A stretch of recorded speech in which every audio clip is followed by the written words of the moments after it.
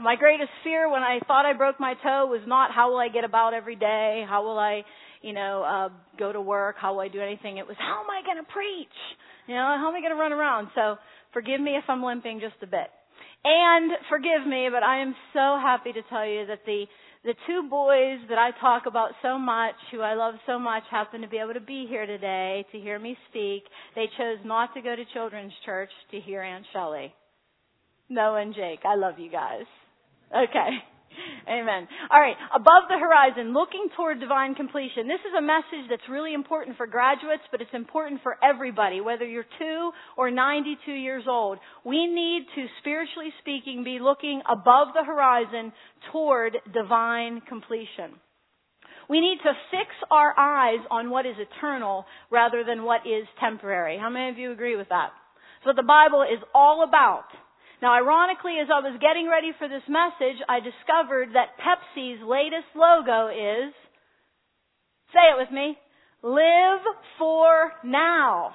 Interesting. Now, if you mean to live for now in terms of seizing every moment for the purposes of Jesus for all it's worth, then I'm all about that. Amen? We should live with passion. But I have a sneaking suspicion that's not what Pepsi has in mind. Okay, if we're talking about just live for the here and now because this is all you've got, give it your best shot, milk from it everything you can for yourself because this life will soon be over, that is not a good philosophy to live by. Amen? We should be living for something which is going to outlast this earthly life. And C.S. Lewis made a quote one time. It's an awesome quote. I'm sure you've heard it before, but it goes right in line with what I'm about to say. Aim at heaven and you'll get earth thrown in with it. Aim at earth and you get nothing. All right? The people who do the most good in the culture, the people who contribute the most to this world, the people who live with the most joy and the most passion are people who are living for something beyond themselves. People who live for eternal things. People who fix their eyes on Jesus Christ. Amen? Okay? And that's what this message is about. Learning to look above the horizon and focus on what matters.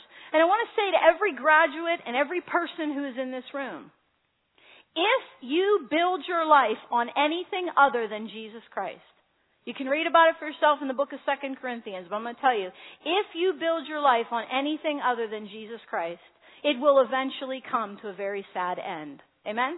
I don't care how rich you are, how much you build up in this world, how successful, how famous.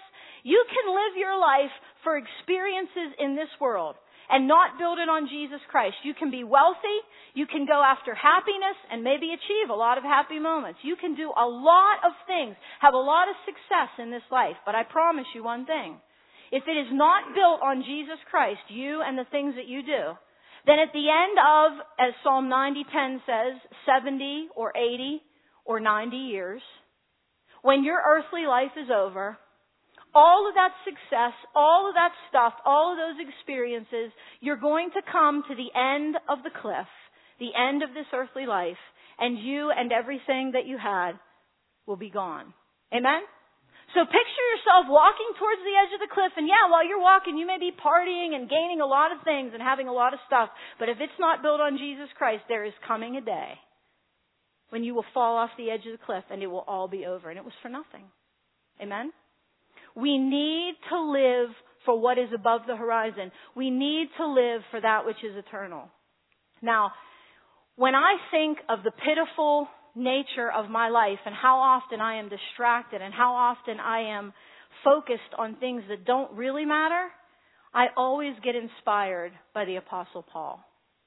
The Apostle Paul was some kind of guy. He wrote the greatest treatises on joy and encouragement that we have in the world today. How many of you love the book of Philippians? Amen? Paul was a man who lived with passion and with joy. Now, as far as we know, Paul was never married. Paul didn't have children. Paul did not have an easy life.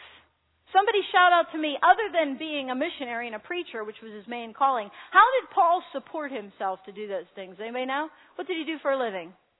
He made tents. Glamorous career. Amen? Okay? He made tents. He lived a life without a family. He made tents to preach the gospel, to travel around, and he tells us in 2 Corinthians chapter 11 what his life was like. Interesting. 5 times he received 39 lashes. 3 times he was beaten with rods. He was stoned once. He was shipwrecked 3 times. He spent nights and days out at sea. He was on frequent journeys, in danger from rivers, danger from robbers, danger from his countrymen, dangers from strangers and Gentiles, dangers in the city, dangers in the wilderness, dangers on the sea, among false brethren. He says, I've been in labor, I've been in hardship through many sleepless nights. I've been hungry, I've been thirsty, my body has literally been exposed to the cold. And apart from all those external things that I'm constantly going through, Paul said, I live with the responsibility of all the churches, spiritually speaking. Paul had an easy life, didn't he? No, Paul had a rough life. When I think about, I get irritated when I'm walking through, Walmart and the line's too long. I think to myself, we laugh because we know it's true, right? I think to myself, Shelley, you are a pitiful creature. You are pitiful. Because the Apostle Paul was a man who, I have books on him, The Psychology of Paul, The Life of Paul. He was a man who lived with such passion and such joy, but he didn't get it from this life in this world, did he? He found joy in spending himself and giving it away for something else. For someone, for something greater. As 2 Corinthians 4:16 through 18 says, this is what Paul told us.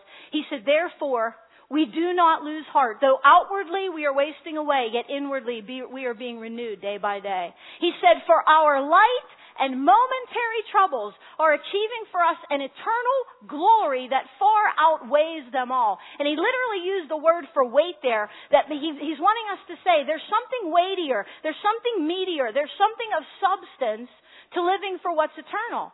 Now, when Paul says our light and momentary troubles, you might be tempted to say, Paul must have had an easy life. Light and momentary, did he? No. When he talks about light and momentary, he knew real trouble in his life. But he compared it to an eternity with God Almighty.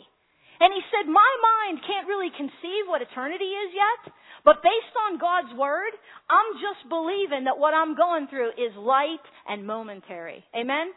The worst sickness you ever face, the worst struggle you ever face, the worst relationship trouble you'll ever face, the worst of anything you could ever face in this world is, according to the Bible, light and momentary compared to the eternal weight of glory. And I'm going to get you excited this morning about heaven. Who wants to get excited about heaven? Okay? All right, I'm going to get you excited this morning about heaven, I think.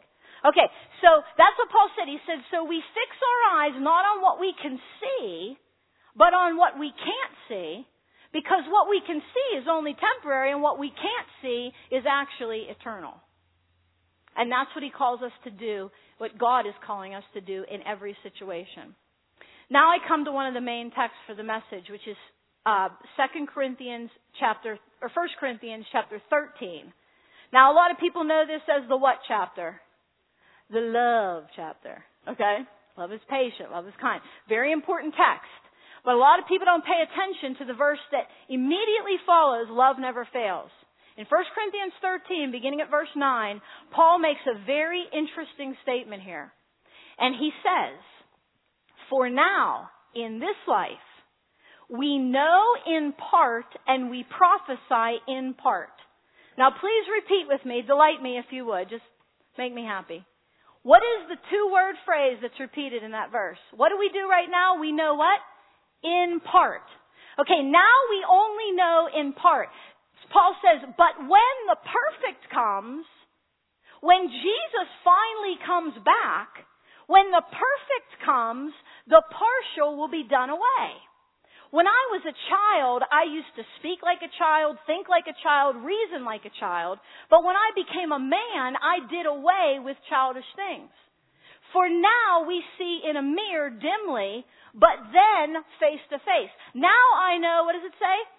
In part, but then I will know fully, just as I also have been fully known. Now I want you to take a deep look at this. I want you to think with me. Now remember, I am by nature a math person. Okay, yeah. Okay, but just think deeply with me for a minute. Paul said, Right now, everything's partial. But there's a day coming when the fullness of everything, when the return of Christ is going to eclipse what is only in part. Now, I want to make a disclaimer before I start. I go around, I have an event that I do. It's 3 hours long. It's called the Heaven Event. I teach on heaven and try to dispel the wrong teachings about it, like sitting on the clouds and playing the harps and standing with your hands up for 3 million years, you know. Okay, try to dispel all that because I found that our young people don't really want to go there. Okay, but anyway, I digress. So, in talking about heaven, this is part of what I speak about. Listen, people ask me many times after I teach on heaven, but Shelley, if God's going to wipe away all the tears from our eyes, like, is He just going to erase every memory of everything bad that ever happened on this earth? I say no. I don't think so. If God wiped away every bad memory and every difficult thing that ever happened to me, there'd be about this much of me left. Okay? I'm going to show you in a minute how what I believe God is going to do is eclipse those. He's going to outshine them by so far. He will show us how they all made sense. He will comfort us and let us see why we had to struggle and what it accomplished and how it all comes together in Jesus Christ. When the perfect comes, the partial is going to disappear. That's why I believe Paul gave the analogy of a child and a man. Now, I'm 43 years old standing in front of you, but there was a time when I was curly-headed, little, annoying Shelley Prindle who talked a mile a minute. I don't talk that much anymore. Okay, but anyways, I used to talk a lot, and there was a time when my mom used to hold me in her arms, and the only thing I could say was goo goo gaga. Okay? Believe it or not. And there was a time when I didn't know I shouldn't run out into heavy traffic. But everything that I went through as a child didn't disappear when I became Shelley Prindle, 43 years old, right? Who I am today is all those things into one, but absorbed by the greater picture of who I am. Are you with me? So I believe when we get to heaven, it's not that everything's going to disappear. We won't have any memories. It's that they will all finally make sense. They will all finally come together into the greater picture. So Paul says, look, we only know in part right now. It doesn't really even all make sense right now. And if you're a very good student, you'll remember that the first sermon I ever preached here at Norwin Alliance, I spoke from Isaiah chapter 25. And 700 years before Jesus ever came to this earth, Isaiah prophesied, and he said there's coming a day when Jesus is going to swallow up death for all time. And in that same chapter, he says he's going to remove the covering which is over all peoples. And I believe he's referring to what Paul is saying here. There's coming a day when I won't see through a mirror dimly anymore. Back in Paul's day, mirrors were not as good as they are today even. And he's saying, look, it doesn't completely make sense. I'm not seeing the whole picture. It's kind of fuzzy to us now. Amen? How many of you ever think life is kind of fuzzy? God, what in the world are you doing? Okay? The promise is that there's a day coming when Shelley Prindle is going to know the way that God knows me now. He looks at my life and he's like, Shelley, if you could just trust and have faith, I got the whole thing worked out. When I get to heaven, I'm going to see how he had the whole thing worked out. When I get to heaven, the partial nature of the things that I've suffered and the disease that I've struggled with, that's all going to somehow come together and it's going to make sense. That's our hope. But I want to promise you, graduates and everybody else in the room who's struggling with this, you will never be fully satisfied in this world out of the presence of Jesus Christ. Don't go for success. A lot of you you're pursuing wonderful and great goals. Don't count on it. Amen? Listen, I want to give you an example, if I could, of how in this world everything is partial. Everything. I want you to think one of the most pivotal things that we in our American culture looks forward to is Christmas morning. Amen? Do people prepare for months for Christmas morning? Do we spend hundreds and thousands of dollars for one single morning? It happens in about an hour if you have young children in 4.5 minutes, all right? And it's all over. Okay, but we build up to this. We spend hundreds and thousands of dollars. We spend months. You got the lights outside. You got the tree inside. You're buying presents. You're getting the meal ready. You're inviting people over. And we build up to this climax moment of Christmas morning.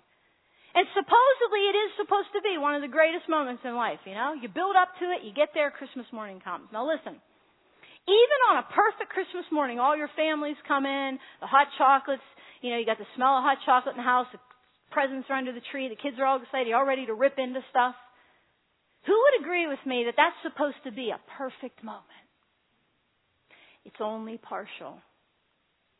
Something as simple as a headache or a cold virus or a bout with arthritis can steal away from the joy of Christmas morning. Amen? The present struggles that you go through can come in and take what should be fullness of joy and steal from it, and now it's only partially satisfying. Or you have Christmas morning, everything's ready to go, it's supposed to be a perfect moment, and you are sitting there watching everybody else, and the past comes rushing in to steal from the moment. And you start thinking about who used to be there on Christmas morning. What it used to be like when you were younger, when you felt better, when life had hope. Amen? And suddenly the moment that you're supposed to be totally enjoying becomes only partial. Or you're on Christmas morning and everybody's doing their thing and you're just kind of staring and looking on because the future has come to rush in to steal from the present. And as your kids are opening the presents, you're thinking, I don't even have the money to pay for those presents I bought. I have to tell my wife that I believe a layoff is in view. I wonder how that medical test is going to turn out that I have to have next month. Amen?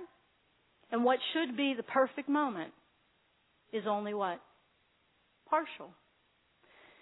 I love the Word of God. I think it's so much deeper than we ever make it to be. And I believe when Paul said, when the perfect comes, the partial will be done away, is one of the most beautiful scriptures in the Bible. Now, I personally can testify to the partial nature, and I want to use this as an example because I want our graduates to hear this.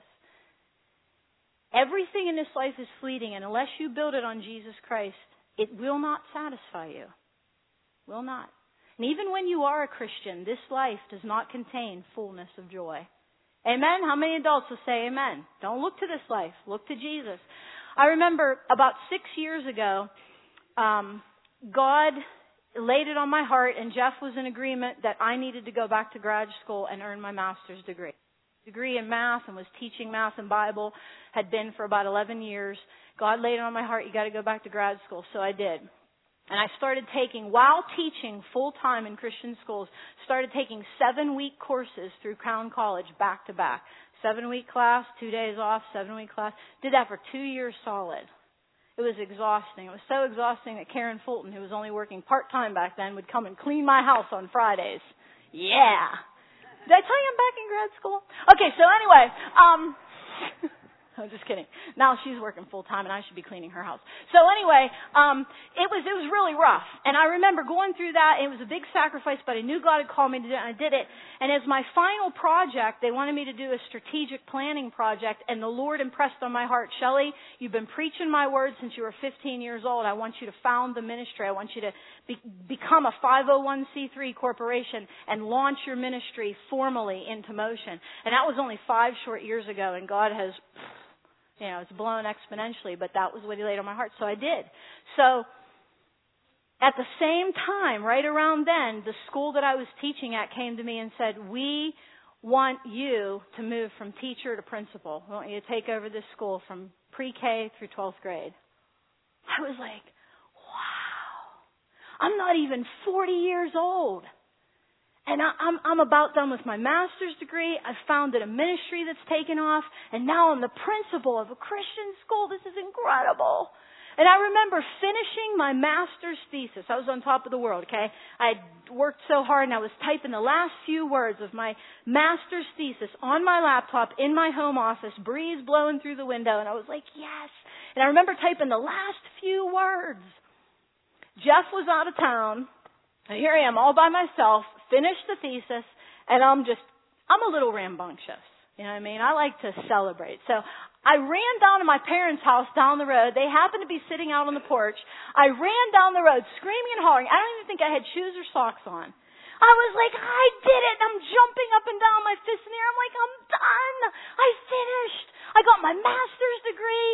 I'm going to be principal of this school. I got my ministry. I'm like, yes, I'm so excited. I remember I was yelling and screaming. I ran back up the road and I went into my living room. I have a big window in my living room. Sun was shining through. Breeze was coming in. I stood in the middle of the living room all by myself, fists up in the air again. I'm like, yes, I can't believe this. I will never forget that moment and what happened in the next 10 seconds. My fists lowered to my sides. I looked out the window, and this is what I said. What next? Have you ever done that? Okay, I did it. Now what? And I found that life goes on. And I found that nothing that we do in and of ourselves is the meaning of what we're doing. Amen? Graduates, remember that. Everything in this life is partial. And the greatest success that you can have and the best moments that you can have are only partial in this life. And that is why Paul said, look to when the perfect comes. Because when the perfect comes, the partial will be done away. He said, David said, 1,000 years before Paul ever lived, David said, you will make known to me the path of life. In your presence is what? Say the word. Fullness of joy. In your right hand there are pleasures, not for a second, but forever. When we are finally in the full presence of God, when Jesus returns, there will be fullness of joy. Make the goal of your life the return of Jesus Christ and everything that you should be living for in light of His return. What is the answer to this math question?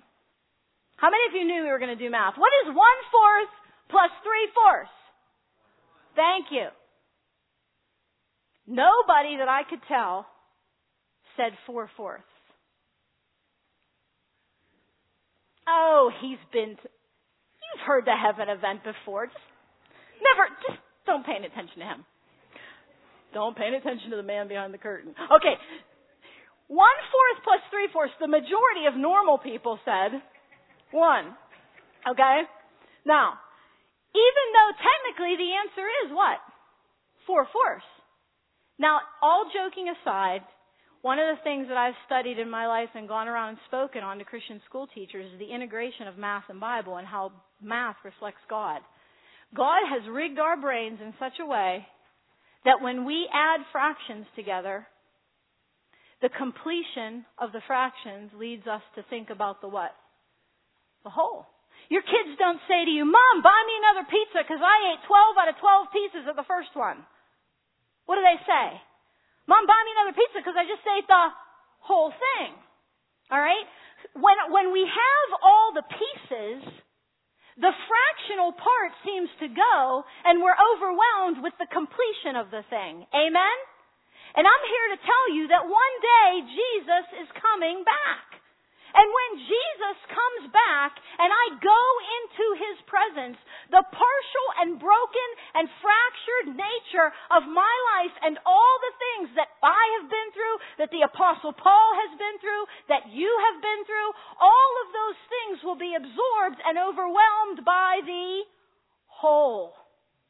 That is why I believe the Bible says in Revelation chapter 21 that in the new heaven and the new earth, when the new Jerusalem comes down out of heaven, the Bible says, it doesn't say necessarily that there won't be a sun or a moon or stars, but it says that we'll have no need of the sun or the moon or the stars. Why?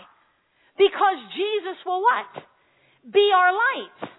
His light will so eclipse all other light that we'll have all the light we need. One day when I go to heaven, what I have fought for, what I have lived for, despite every hardship, despite every difficulty, trying to fix my eyes on what is eternal, that will all come together and Jesus will so eclipse my struggles. Amen? They will all make sense in the wholeness of it. And I want you to be encouraged this morning to have, therefore, the focus that Paul said we should have in light of that hope. Here's what he said in Colossians chapter 3, 1 through 4. He said, since then you have been raised with Christ.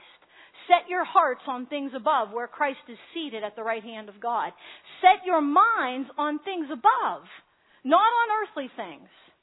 For you died, and your life is now hidden with Christ in God.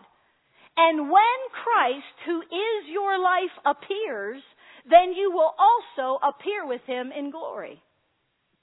Now, this is a very wordy section of Scripture here, and what I did was I broke it down and I put it into visual format for you. Because basically what Paul is saying is, if you have died with Christ, then you are raised with Christ. Amen? And one day when he appears, you're also going to appear. Now, what does it mean that you have died? Okay, because as far as I can tell, nearly everybody in this room is still alive. Nearly everybody. First service, I wasn't so sure. I thought I saw somebody. But anyway, I think everybody's kind of alive here. If your heart is beating, all right. So, what does it mean that you died? Then you're not literally dead. Well, I'm going to show you what this means. Paul kind of explains it, and I don't have this on the PowerPoint, but it's Colossians chapter 2.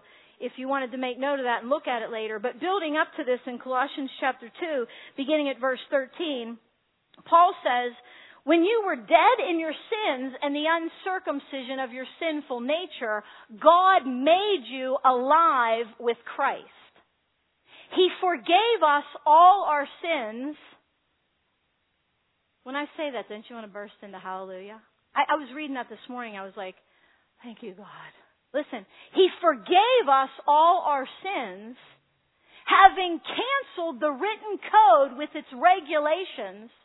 He took it away, nailing it to the cross. Do you know that when Jesus was nailed to the cross, something else was nailed there with him? According to the Bible? The debt that I owed. Amen? So let's break this down into visual format and let's see what Paul is talking about here. The Bible is saying that there was a day when I was dead in my sin. Now I was dead because I was condemned to death by my debt. Now Shelley Prindle on her own is a mean, selfish, rebellious sinner. Amen? Yeah, you're supposed to say amen. It's okay. I still like you. Okay, so I am on my own. I'm condemned by my debt. I owe so much to God because I have so wronged him by my very nature. Not just what I say but what I do. Who I am, how I think, my selfishness. I am condemned by my debt. I can't pay him back. There's this gigantic IOU and I can't pay for it. Amen? When I grew up over at Calvary Assembly in Irwin, under Pastor Hart, there was a song that we used to sing all the time. Raise your hand if you... Now, I'm not going to sing it because I want you to stay for the rest of the message. Okay? I always say, my biggest fear is that this little thing will turn on while we're still doing the choruses and stuff and everybody will clear out. Okay, Jeff can sing. For as well as my husband can sing, that's exactly how much I can't. Okay? So it's like an inverse operation. You know? Okay, but anyway. So, how many of you remember this song? He owed a debt he could not pay. Raise your hand. Now, I would love to burst out into song with this, but I won't. I'm going to say the words to you. He paid a debt he did not owe. I owed a debt I could not pay. I needed someone to wash my sins away. And now I sing a brand new song, Amazing Grace, the whole day long. Christ Jesus paid a debt that I could never pay. So when I was flat on my back and dead in my sin with a huge IOU to God, Jesus came along and said, you know what? I'm going to become a human, but I am God without sin. And so I can pay the price. Shelley, when I go to the cross, they're not just nailing me to the cross. They're nailing your IOU to God to the cross. Amen? And when Jesus died, every accusation of the devil against my life died with him. Hallelujah! That's what it means that we've been made alive in Christ. Our debt has been nailed to the cross. And I stand right with God because of Jesus. And I want a little sidebar about heaven too that's really exciting. Is Revelation 12:10 is really going to come true someday?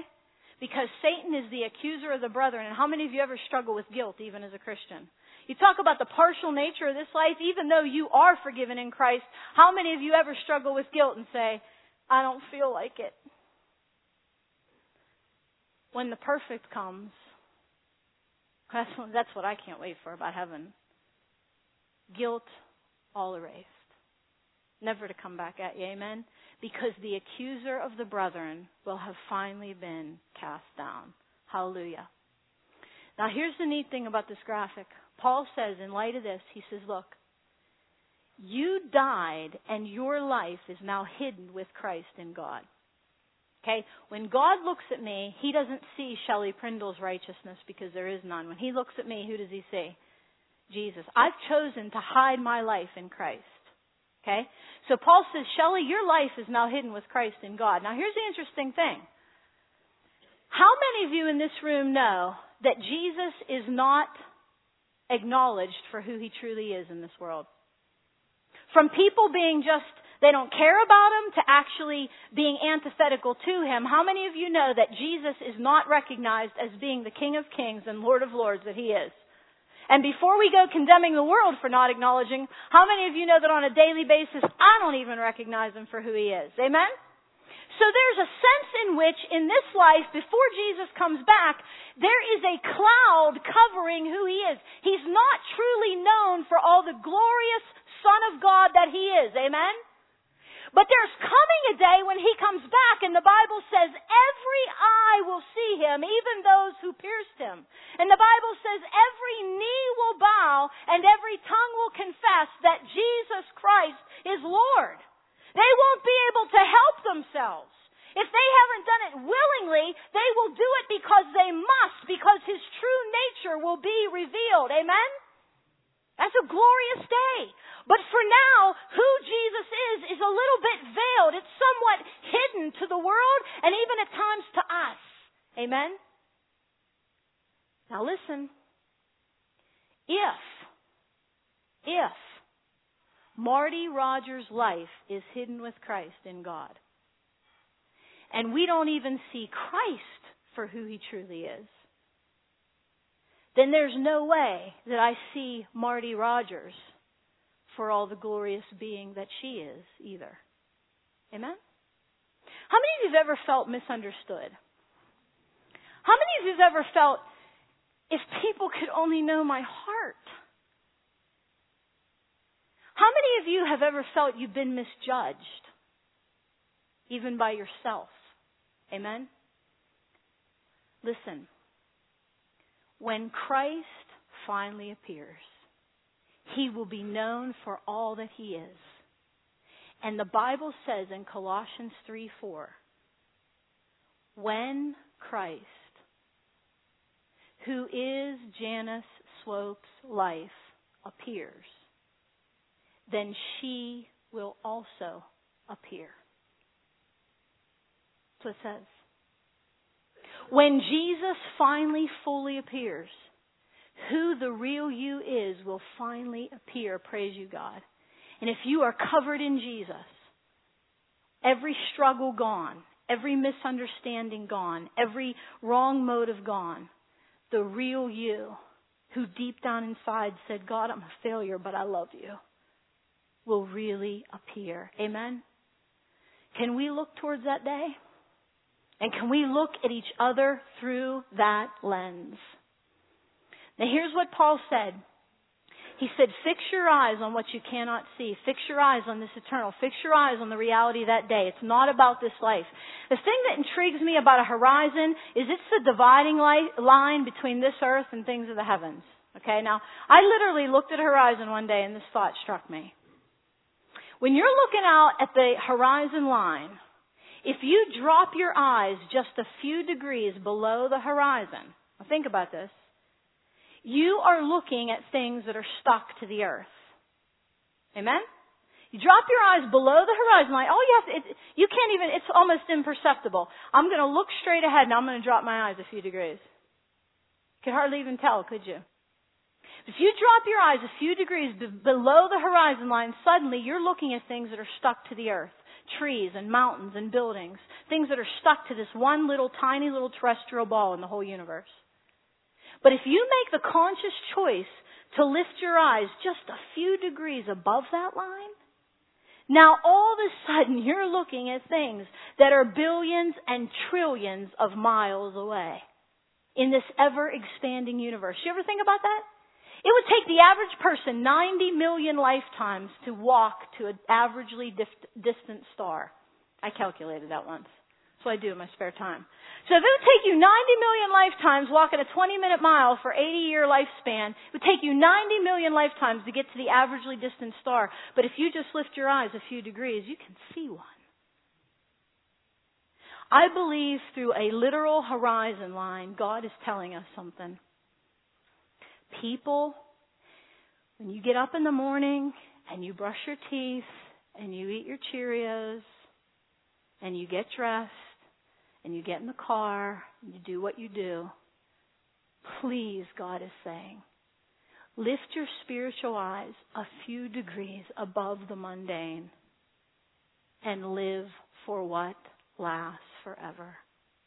Interact with people and love them with the attitude of God. Do your job with the attitude of God. Live your life with passion, with meaning. Amen? Now, people who live for things eternal are not people who live like they go in little closets and just read their Bible and pray 24 hours a day and never come out. The people who do the most good for this world are people who are focused on the next world. You with me?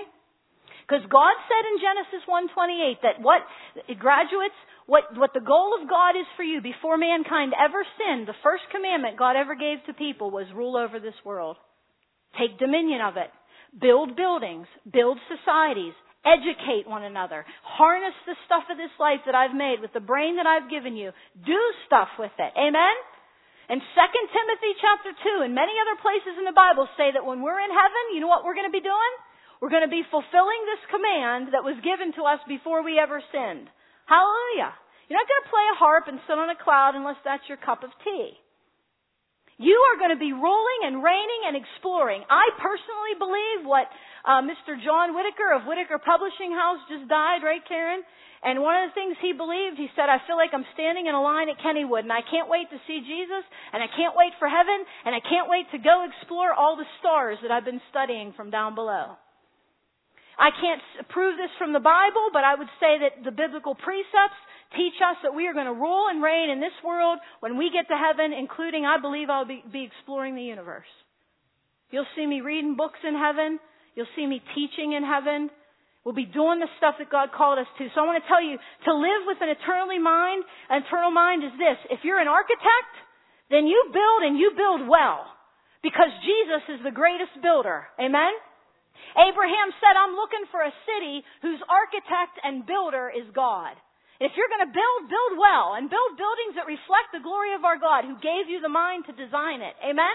Live eternally minded. If God called you to be a teacher, teach well. Because teaching and learning is going to be part of the new heavens and the new earth. If God has called you, ladies, to scrub your dishes and to clean your floor, then you do it well. If you're called to custodial work, you do it well. Because I want to tell you that custodial work is one of the greatest reflections of the heart of God. When we get to heaven, God is going to make all things what? New. I scrub my windows and I clean them, and I scrub my dishes and I try to make my house look like what? New, because there's something in us that longs for newness. What you do in this world, you do with a new vigor. You do with an eternally minded vision, and you do it for the glory of God. Amen? With the knowledge that you are going to be on the new heavens and the new earth someday, and the partial will be swallowed up by the complete. I want to close with one final example in this visual. Look. In life, you have the horizon line. You can choose to walk through life looking at the earthly and the temporary, or you can choose to fix your eyes on the heavenly and the eternal. I'm going to give you a very tangible example. How many of you have a love-hate relationship with Walmart? Me too. Love-hate. Okay? I'm a fickle lover of Walmart, but I'm going to give you an example. Listen, this example literally happened in the past month over at our Irwin Walmart. And it's an example of being heavenly minded. Now, if you're like me, you can often go to Walmart and just be a little bit enamored with all the business going on, all the long lines, all the people like shoving their carts into you. Why is everybody looking at honey bunches of oats when I am? Can't they be looking at paper towels or milk or something? I get really impatient in a Walmart. People are running over your toes. You know what I'm saying? Now, you can go into Walmart and just be aggravated with the money you're going to have to spend, the people that are getting on your nerves. You can look below the horizon or you can look above. In the past month over here at the New Irwin Walmart, I was made aware of a woman, and to protect the anonymous identity of her, we'll call her Sally. Sally went to the Irwin Walmart, true story, on an ordinary afternoon, and chose that instead of just being irritated by the whole experience and just doing a mundane task, she said to God, God, open my eyes. Help me to live for what's eternal in Walmart. Okay? It can be done. So what happened was she goes into Walmart and she's over in the fruit section getting close to checking out, and she sees a family, actually a mother and 3 sons. They didn't look like they had a lot of resources from what she could tell, and the oldest of the sons looked about my nephew Jake's age. Maybe he was like 8 or 9 years old, and then there were 2 younger ones. They weren't dressed all that well, and the oldest of the sons, as they were walking to Walmart, Sally said, almost with tears in his eyes, he wasn't doing it to beg, like to be obnoxious, but he said to his mom, Mom, can you please get us blueberries? I love blueberries, and they're good for you. Can you please get us blueberries? And Sally noticed that the mother was responding to him, no, not to be mean, but she kind of, by what she said, realized that it was because blueberries were $3.49 a package, and strawberries were only $1.59. So the woman picked up a package of strawberries and tried to appease the boy with it, and so she bought 1 package of strawberries for 3 boys. And then she went over and she looked for packages, prepackaged oranges, and ended up getting grapes and the 1 package of strawberries. And as they were leaving the fruit section, Sally said the boy was still saying, Mom, can we just please get blueberries? No, I'm sorry, we can't. They're too expensive. And that is a real hardship for some people. So Sally was walking through Walmart, getting ready to check out, and she looked down in her cart at all the various fruits she bought to be healthy. And the Holy Spirit spoke to her heart, and she knew what she had to do. So she nabbed one of the ladies who was with her and said, would you do me a favor? Would you take this container of blueberries that I just bought and go find this lady? And she described the lady to her. She's probably back in the milk section by now. God is telling me, give her these blueberries. So the lady went and found her. She realized who it was, and she walked up to the lady and said, excuse me, it's an uncomfortable situation, but excuse me, I was told that your son wanted blueberries back there. And it caught the lady's attention, and she kind of really tuned in, and she said, yeah, but I couldn't get them. You know, like, what do you want? And the lady said, well, somebody wanted me to give these to you. Now imagine the 8 or 9-year-old boy is standing back watching the whole thing unfold. And the mother of the boys looked at the lady and said, well, she started to cry. Started to cry at a package of blueberries. And said, how can I ever thank this person? And the lady said, you don't need to. And on an ordinary afternoon in Walmart, a package of blueberries, I believe, from what Sally says, changed somebody's eternity, possibly. I remember when people would help my parents send me to a youth convention because we couldn't afford it. Or when people would give money to help me get blood test strips when we didn't have much. And I know that on an ordinary afternoon, a child can watch something like that unfold and perhaps be saying in their minds, maybe there is a God. Maybe He cares if I eat blueberries or not. All I'm saying to us is live for what matters. And live with the hope that heaven is ahead. Spend your life for Jesus. Look at the Apostle Paul. It is not about your comfort, your entertainment, getting a bigger TV screen for your house, a newer car. It's not about all that business. You know what it's about? I'm going to spend my life, even if it's $3.50 for a package of blueberries, to give it away to Jesus Christ. Amen? Let's live for what matters.